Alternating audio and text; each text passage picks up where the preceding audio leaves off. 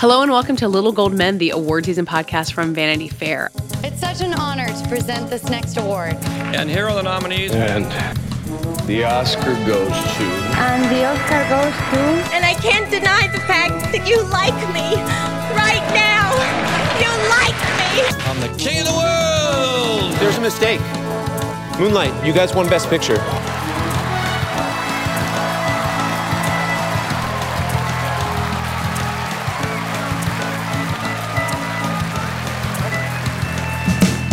I'm Katie Rich, the deputy editor of VanityFair.com, and I'm on the line just with our senior writer, Joanna Robinson. Howdy, Katie. This is our special South by Southwest episode of the podcast. Joanna, you are at South by.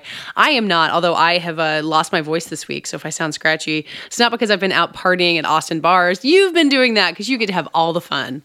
No, Katie, when I come to film festivals, I just studiously watch film. That's it. No partying. South by Southwest does seem more overwhelming than most film festivals. Like maybe Cannes is more overwhelming because it's like in a foreign language and there's yachts around. But the amount of stuff going on at South by and that isn't even movies, like all the activations and events. And then there's a whole music festival. It just seems crazy. Yeah, I mean, I think if you try to take everything in, it can feel like an assault on the senses. But if you just boil it down to the actual locations where they're showing films, it's so much easier than something like Sundance because you can physically walk to 90% of the venues. You know what I mean? It's a flat, walkable town. There's no snow. Yeah, there's no snow. You don't have to hop on a shuttle. The farthest you have to go is across the river. So if you want to like pack your schedule with films, it's actually pretty doable. You know, you have to factor in line time and stuff like that, but it's actually pretty doable to watch films like all the live long day.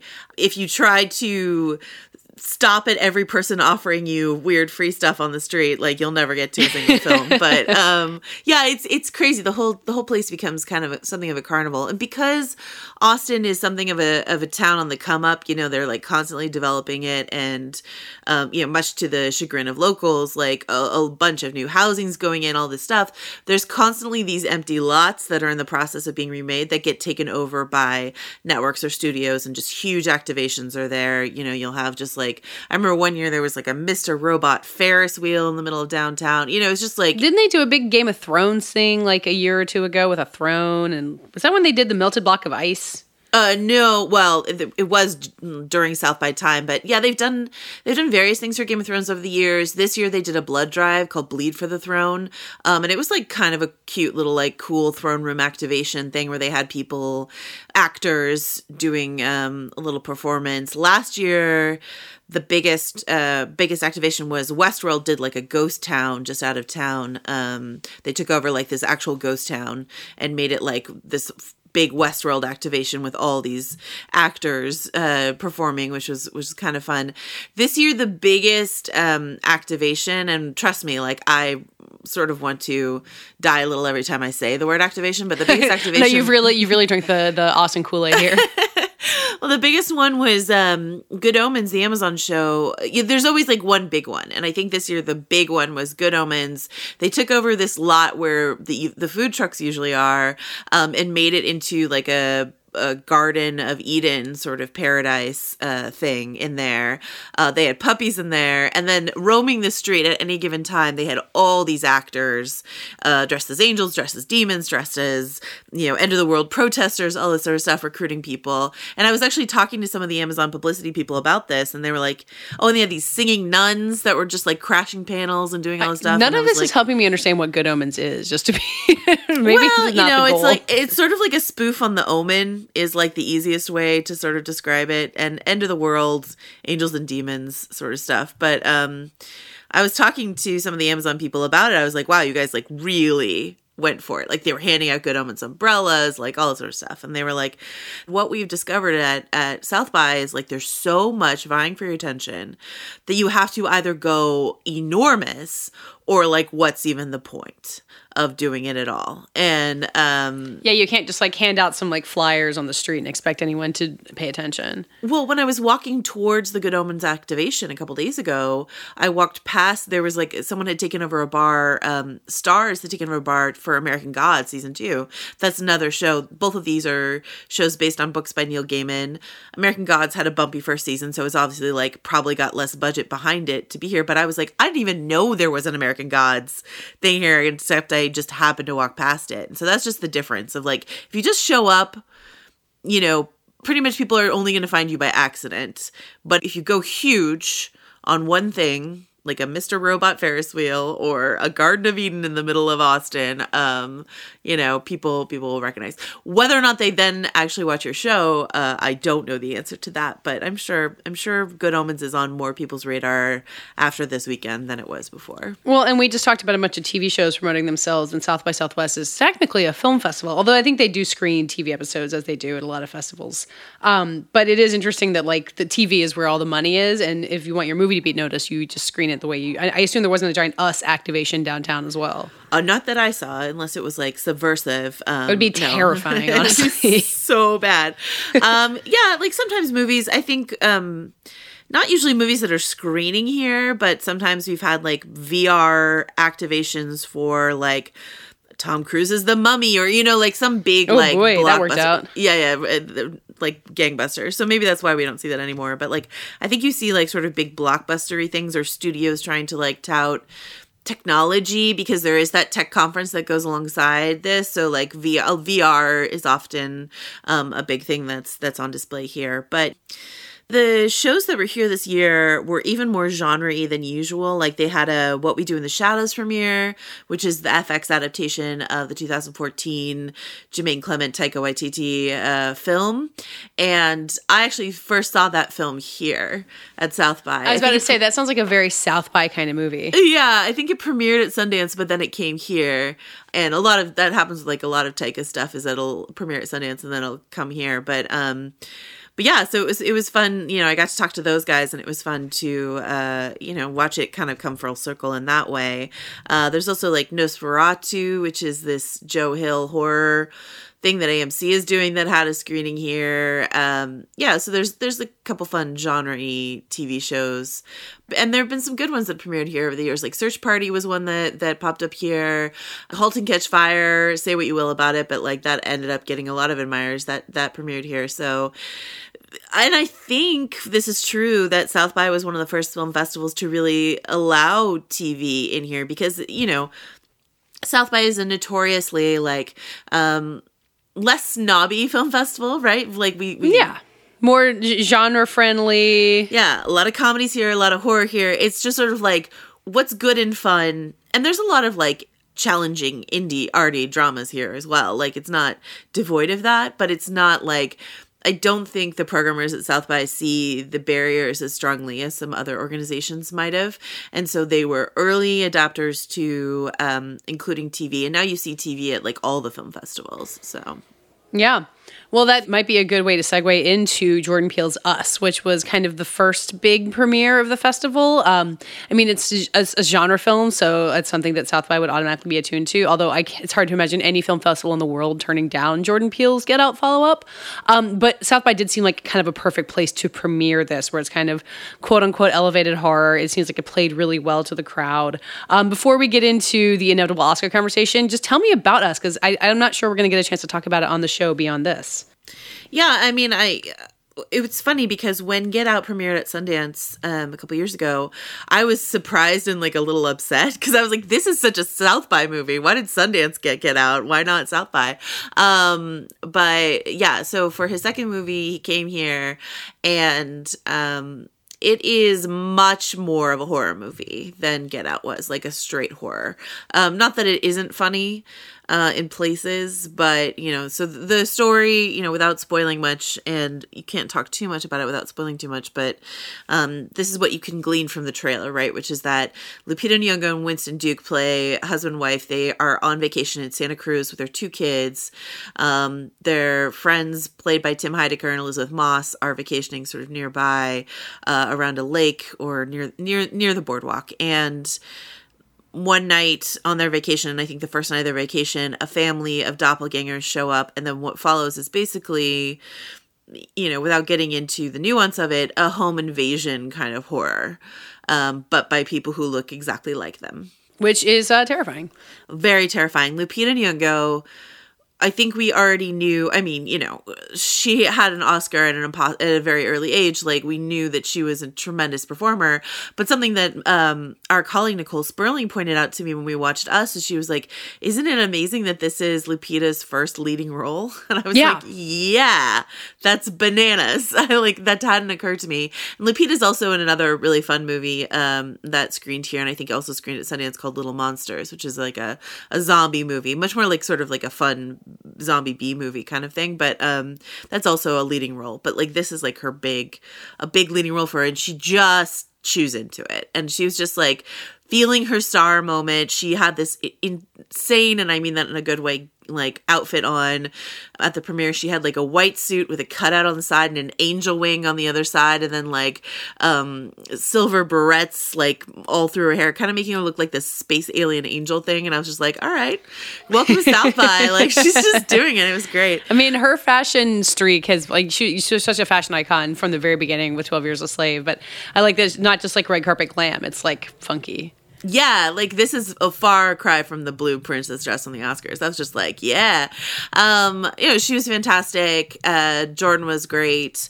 I got to talk to Sean McKittrick, who was a producer on the film. He also produced Get Out and Black Klansman. So he's got 2 Oscars. You know, 2 Oscars for screenwriting for his films, sort of back to back. And so I asked him a bit about, you know, in a very Little Gold Men way, I asked him some questions about, does it then put pressure on you to like only do films that are going to win a screenwriting award or any kind of award? And I asked him a bit about Green Book and all of that. So that will be on a piece that will be up on VF.com. But he was saying to me, and Jordan, I talked to him about an hour or 2 before the premiere, and Jordan kind of backed this up at the premiere itself. He's like, this is a film where Jordan has decided, unlike Get Out, he's not going to explain every bit of it. He's like, every frame means something. Jordan has decided he's not going to tell you what it all means. And while he tells you kind of the basic idea, which is like, what if instead of, in this politically fraught climate, what if instead of pointing fingers at someone, you know, I think the way that Jordan put it, and it was really good, like, he talked about the other, like an immigrant or, you know, a person of color or whatever, that kind of other, but also the other, and the way he put it was someone who doesn't live near you, who didn't vote the same way you did. So he basically means like a white Trump voter from middle America, but he didn't put it that way. When speaking to the South by audience. Yeah, yeah, I guess so.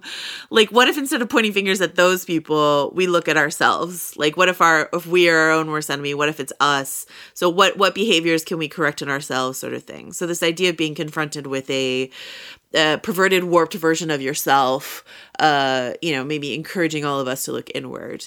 There's some other plot twists in there that I don't want to touch on to preserve the experience for everyone. But I was absorbed by it. You and I both, Katie, are not huge horror fans. It takes a lot for me to make it through them. Yeah, and you know, like, I had to watch Hereditary with all the lights on. This is very, like, it's similar, I think, in the scare factor to Hereditary. I don't think it will be as popular as Get Out because it's not as, like, populist as Get Out. It's more challenging. Challenging in how scary it is, or how, like, horror can go off the deep end in a lot of ways. It's a weird movie, I think. And I love it. Like, I love that this is what he did with his follow-up to Get Out. Like, Sean McKittrick was saying this to me. He's like, Jordan Peele could have done anything. He could have done a Star Wars. He could have done anything after Get Out. And this is what he wanted to do. And I think that's really cool. You know, one of the inspirations that, like, Lupita Nyong'o, I think, told Entertainment Weekly about a list of films that she watched to prepare for this, and one of them was Funny Games, which is extraordinarily challenging. So it's not that challenging, but it is, like, in that vein, I think. Mm-hmm. And so I think that this, not that box office matters that much, but it does. But, like, I suspect this will have a huge opening weekend because of the Get Out and, like, the fact that Lupita Nyong'o and Winston Duke were 2 hugely popular Black Panther actors, you know, in this follow-up. production, but I don't know that we'll have the same legs. Is it going to be one of those cinema score disasters where the audience members who thought they were going to get out to are just like, what? I've been challenged. Maybe. I don't know about disaster, but it might be people surprised. Though, I mean, I do think that the trailer and all of the ad campaign is not hiding its strangeness, you know? Yeah. So, I mean, I was going to say, I feel like they're not positioning this as an awards player smartly, like, you know, not trying to like capture the Get Out magic again. But then again, Get Out wasn't positioned as an awards player until it became a massive hit. So you never know. Like, I'm not going to be the one to beat the drum and tell them they have to push for it. I think it's great that, you know, like you said, like Jordan Peele could have done whatever he wanted and he's made something that's like odd and maybe not as audience pleasing, but I don't know. We'll see what we're talking about in 6 months regarding Us. I know. I think if I had to plant my flag on one thing, it would be Lupita Nyong'o. Yeah. Much the way that like a lot of people were banging the drum for Toni Collette last year. But I could definitely see Lupita getting a Golden Globe nomination, maybe win for this, especially because, you know, it's a dual role. It's a dual role throughout.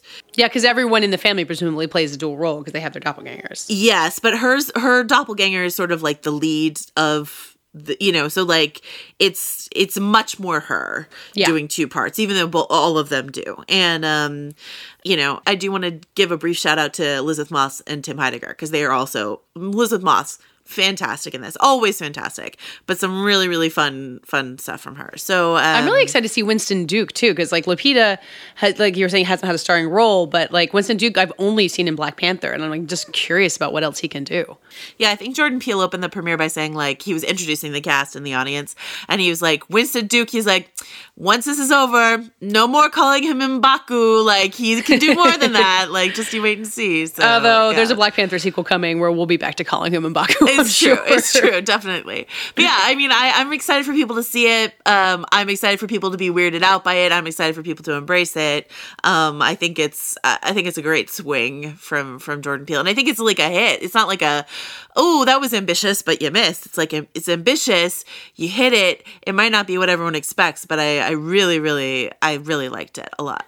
Well, the fact that we have this and then The Twilight Zone premiering, I believe, in April, like we're just going to be spending a lot of time in Jordan Peele's head over the next couple months. And, you know, having watched Key and Peele, and, you know, that was a collaboration, obviously, but there's a lot of like weird horror-y-ish stuff in that show, too. I'm just excited to go back there. Yeah, I mean, this is what he's interested in. This is, you know, like, and it is such a good time for horror right now, in terms of like you get the horror. It's sort of like A Star Is Born. You get the A Star Is Born that your generation deserves. Like you get the horror that your America deserves at any given time, and this is like quite the time for horror, I think. So.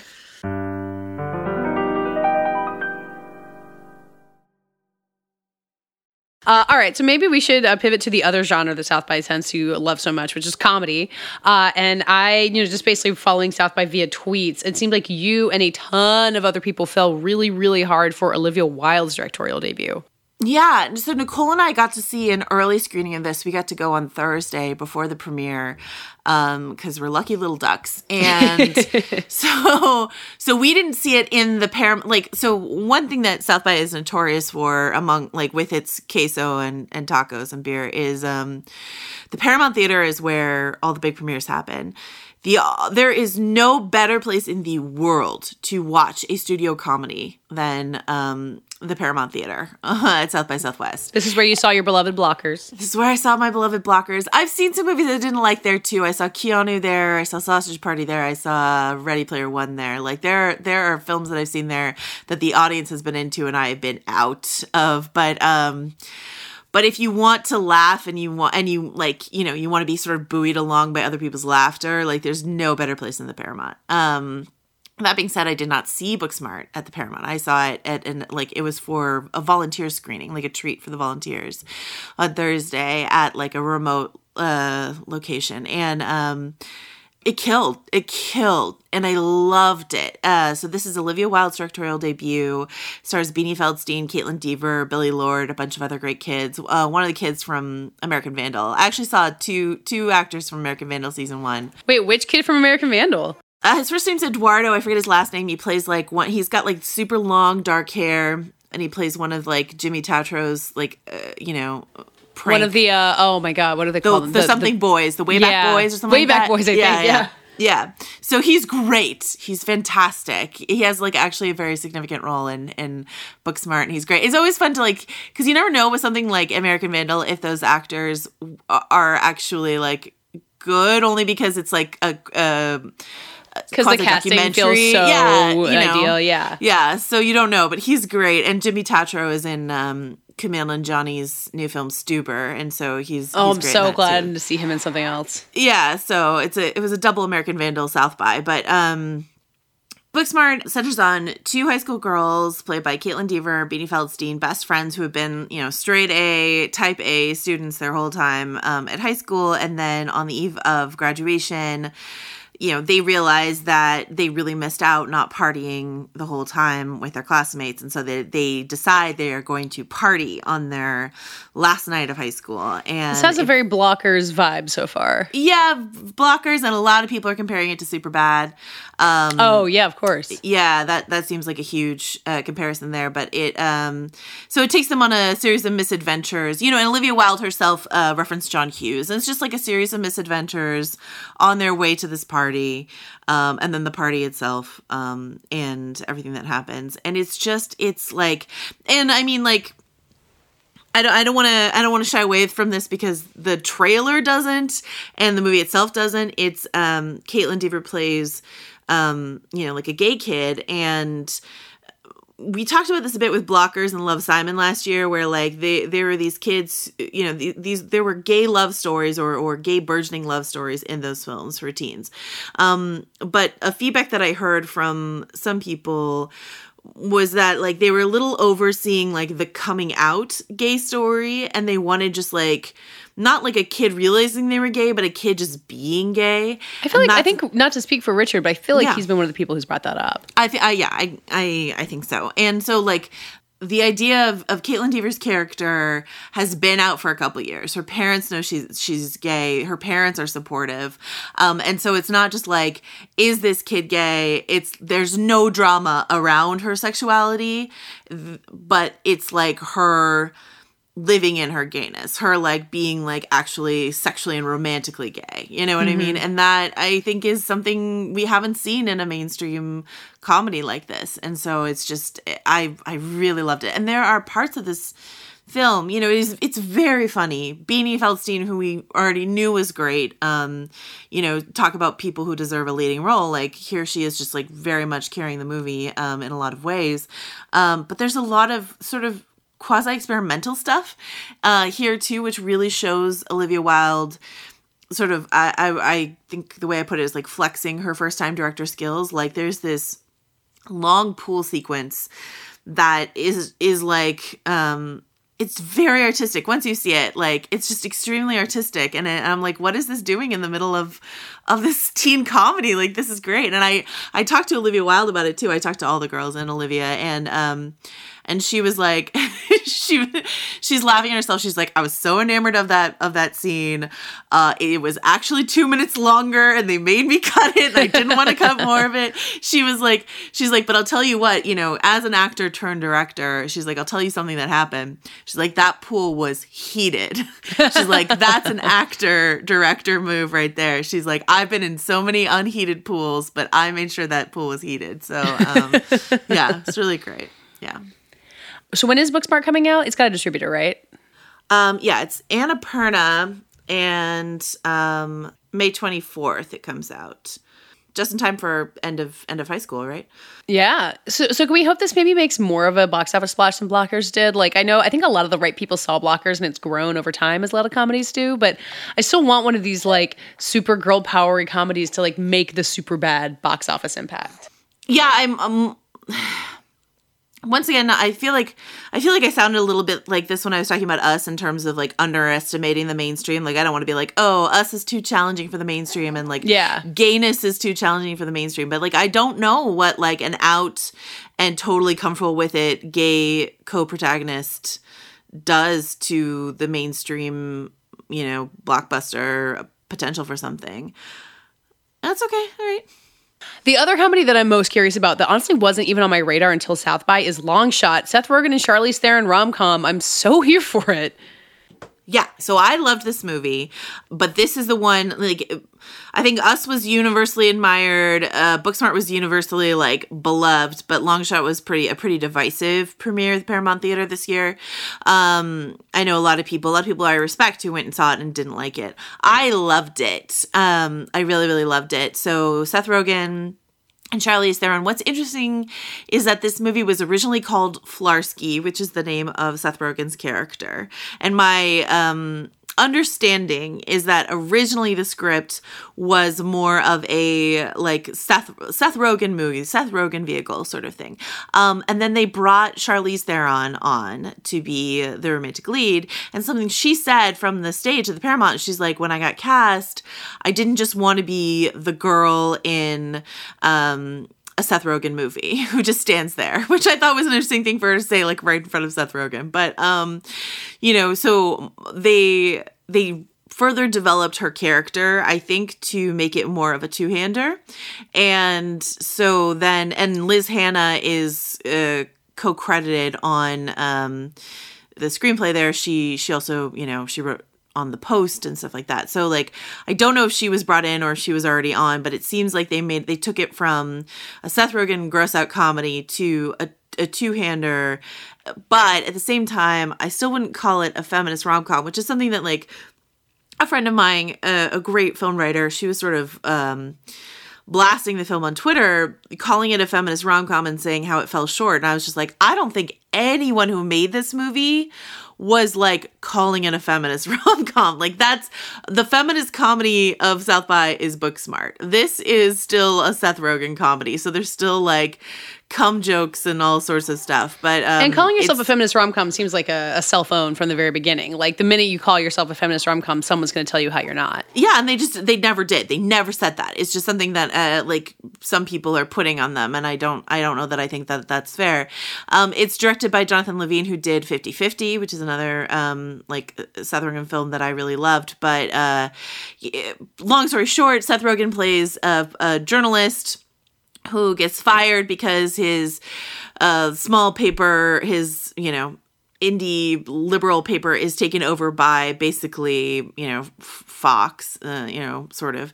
And he goes to work for Charlize Theron, who's Secretary of State, who's had some, polls done about her likability and she's not funny enough. And so she hires him. She knew him. She used to babysit him when they were kids. They meet by chance. She looks him up. His writing's really funny. So she hires him to sort of punch up her speeches on the campaign trail to president. And then they fall in love. It's a rom-com. And it is a very like, some people described it as like Pretty Woman, but Seth Rogen is the Julia Roberts character or whatever. It is a very like, kind of something old-fashioned about it with all of the Seth Rogen-y sort of, there's a sequence where they get really high and then have to like do affairs of state or something like that. Like there's stuff that feels very Seth Rogen-y, but like, with this like weird, elegant, lovely Notting Hill-esque story in it as well. I will say like the final act of it is a little bumpy on landing, which I think is true of all rom-coms. Like it's hard to bring it in a way that doesn't feel like, oh, boy loses girl, boy gets girl back in a way that we've seen before. But if you have a good montage of everyone looking out a rainy window and weeping, that's helpful. Then that's how you do it. But yeah, I was really charmed by it. Charlize was great. I love watching her do comedy, which she doesn't get to do a lot of. So yeah. She's made so many interesting choices lately too. Like Tully last year was so fantastic. She's got the Roger Ailes movie coming. This I didn't even know was coming at all. Not to further put it in the feminist rom-com trap, but I'm just curious when you say that he's brought in to kind of make her more likable on the campaign trail. That's kind of a nuclear term when it comes to women running for high office. Does it get into that enough, do you think? Oh, I don't think they ever say likable. They say it's like, she scores high on like elegance and blah, blah, blah. And it was sense of humor was just like a thing. And so it touches on, it's not trying to be super like very in-depth politically. I think I saw some people say, oh, this is Veep meets Notting Hill, and what I would caution people against is looking for as sharp a biting political satire as Veep is capable of. Bob Odenkirk plays the president, and he's the president who, like, he's a guy who played the president on TV for 8 years and then was elected president, which I think is a great concept. It's like terrifyingly plausible. Yeah, exactly. Martin Sheen's like, oh, maybe. And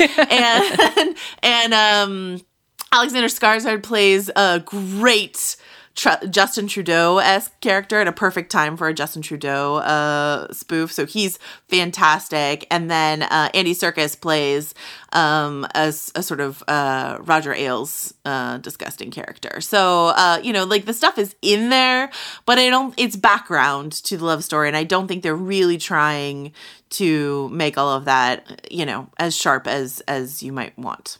It was really fun because Seth Rogen got to play double duty at this festival. I mean, Seth Rogen has been a staple at South by. Like, he's had Preacher here. I've seen a lot of Seth Rogen films here, but he came to also help launch a film that he produced with his partner Evan Goldberg called Good Boys.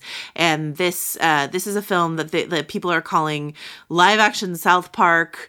And I think they had like a funny little promotional trailer that was going around where Seth Rogen was talking to the three boys who star in it, which is Jacob Tremblay, Keith L. Williams, and Brady Noon. And he's like, okay, you boys were in this movie, but you're not old enough to watch this trailer. I'm sorry. Is this little, like, cute little thing that goes before the trailer?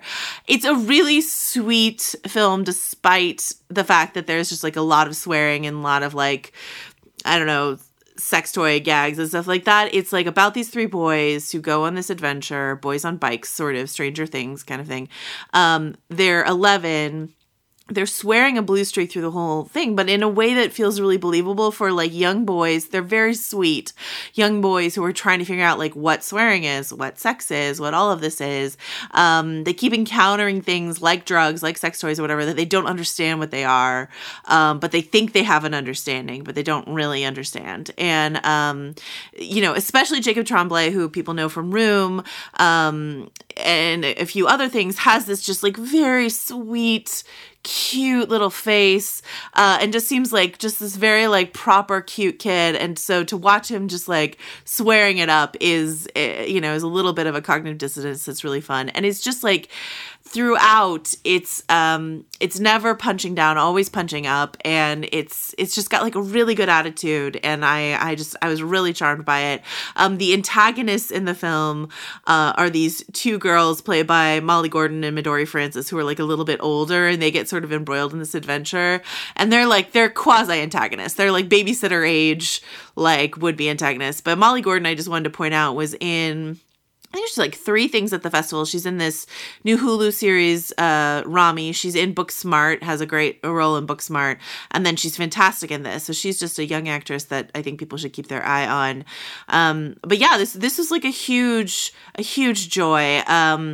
It was directed by Gene Stupnitsky and written by Lee Eisenberg and Gene Stupnitsky, who seem like a sort of, they were really funny and charming on stage. And so they really seem like a pair that you could see definitely more things coming from them. But this, unlike Booksmart, which might have a barrier entry due to like the homosexuality content, maybe I'm underestimating people, but maybe, this seems like it has the potential to just really hit, because I think people are really going to love. And there's just like a lot there beyond the conceit of, isn't it funny to watch small boys swear? There's just a lot of really sweet, tender things about what happens to the friends you had when you were young, when your interests start to diverge at the right around this age, 11 or 12, something like that.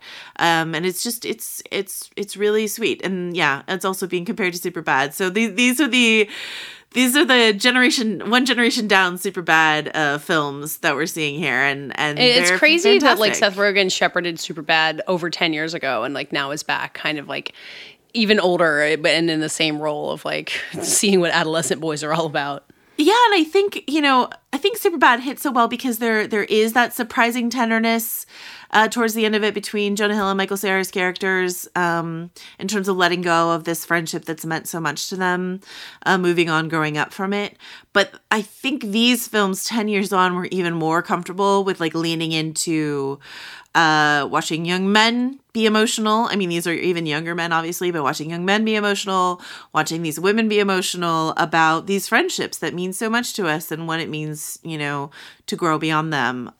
It's just the great messages, and just great messages throughout these films for young people about there are no like clear-cut jock villains anymore. You know, I see these films that are taking inspiration from 80s movies, but you don't have like the football player and the blonde cheerleader, the rich kid, popular kid things anymore. Like whoever the popular kids are, it's like different and more nuanced, and oftentimes they're not the villain after all. Like what you find out is that we're all just kids trying to make it through, you know. And I think that that's such a healthier dynamic to show on screen. This also sounds like the 21 Jump Street joke where Dave Franco is like the popular kid or... Right. The theater kids, right? Or the popular kids. Yeah, exactly. Okay, let's do a quick rundown through just any other big highlights from South by, stuff that you might have seen, stuff that you might not have seen. I maybe start with The Beach Bum, which is the Harmony Korine movie starring Matthew McConaughey, also out soon, that I think a lot of people are talking about. Yeah, I heard, so I didn't get to see this one. I am not a huge Harmony Korine fan, but I heard from people who have hated other Harmony Korine movies that they actually quite liked this one. That, like, you know, Harmony Korine is such a divisive filmmaker. Spring Breakers also premiered here a couple years ago. And that was one that I think was kind of a hit with film critics. But there were some holdouts. And I saw a lot of holdouts crumble in the face of Beach Bum. They seem to really like it. So, I mean, McConaughey is really, really suited for that sort of thing. But it's like, if you like Harmony Korine, this is Harmony Korine, like, dialed up to 11. And if you really, really, really don't like Harmony Korine, then maybe, you know, this isn't the film for you. But Jimmy Buffett, I heard a lot of people talk about Jimmy Buffett in this. So, hey, man, if you're a Margaritaville fan, perhaps Beach Bum is for you. Okay, what else should we keep an eye out for? The other one that a lot of people are talking about is The Day Shall Come by Chris Morris, who did Four Lines a couple years ago, which is sort of like this... Four Lines was this interesting film about like hapless terrorists with Riz Ahmed, sort of like an entree for Riz Ahmed. And this is a farce of like Homeland Security, which is maybe as sensitive, even more sensitive possibly. I just saw a really divided audience come out of this one. I saw some people say it was the worst thing they'd ever seen at this festival. I saw a friend of mine, who is a non-white film critic, was like kind of vibrating with anger when he came out of it. He was so angry about it. And then I know some people who really loved it and thought it was hilarious and great. So I am extremely curious to see it myself. I think, I don't know. I think it's one of those...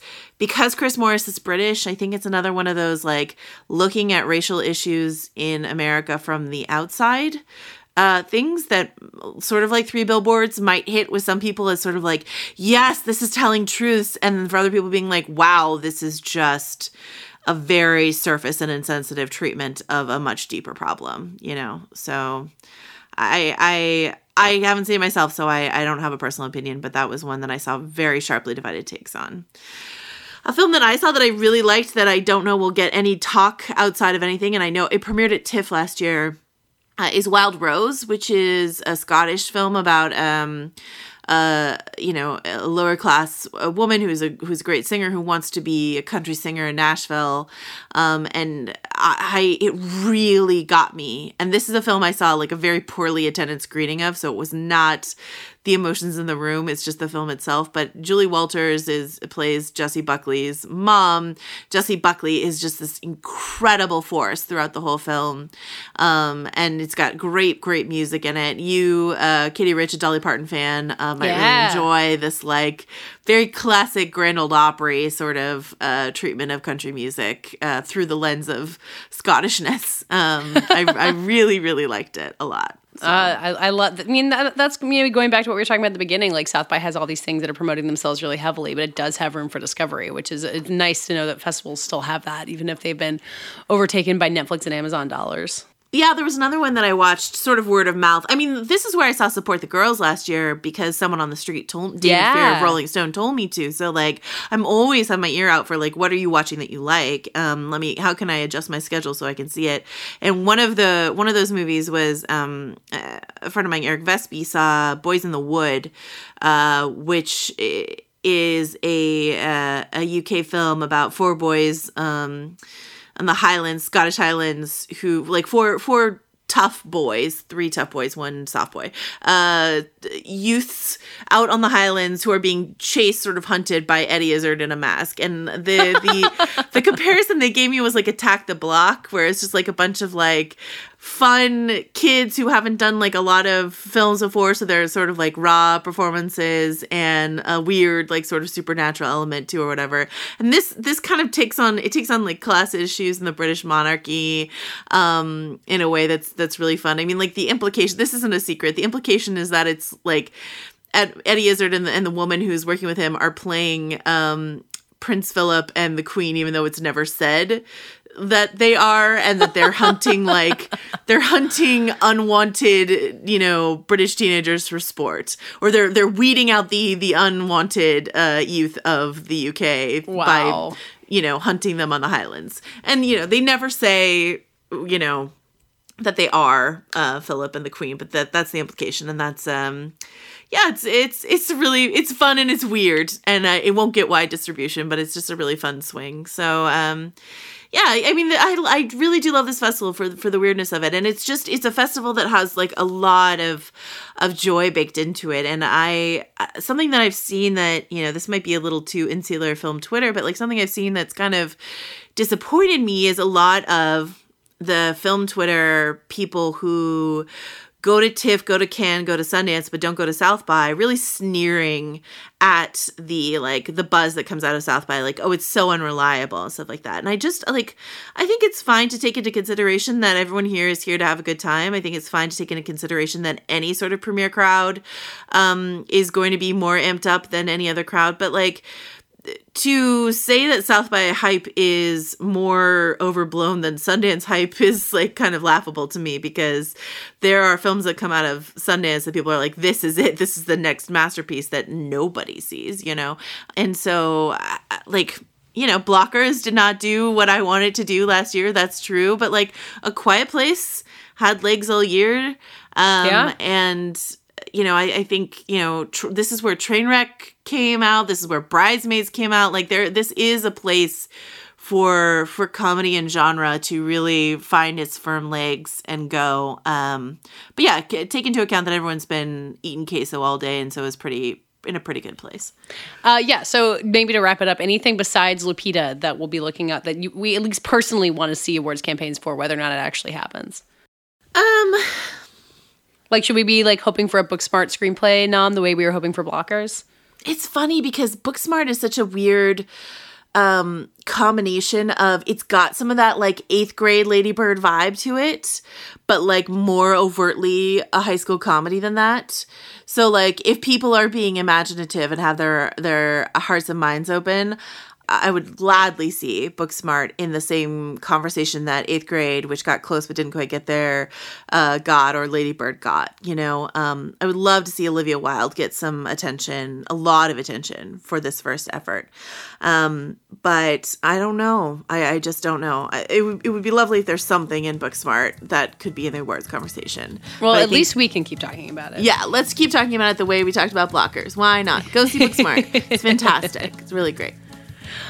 Well, that does it for this week's Little Gold Men. I believe we'll all be back next week, and we'll be doing our 2020 Oscar predictions episode, which is always incredibly fun. So you can start campaigning for us now about what you want to see us consider. In the meantime, Joanna, I guess your South by coverage is going to just keep coming on VF.com, right? Yeah, you'll see me talking about some South by stuff on VF.com. We are in full-blown Game of Thrones rewatch mode over on Still Watching. So if you want to hear Richard and Joanna talk about Game of Thrones, that is where you can find us, or you can find me on Twitter at Jo Wrote This. And you can find me on Twitter at Katie Rich, KateyRich, and we're all on Twitter at Little Gold Men, tweeting occasionally, but always hearing from you. This episode was edited and produced by Brett Fuchs.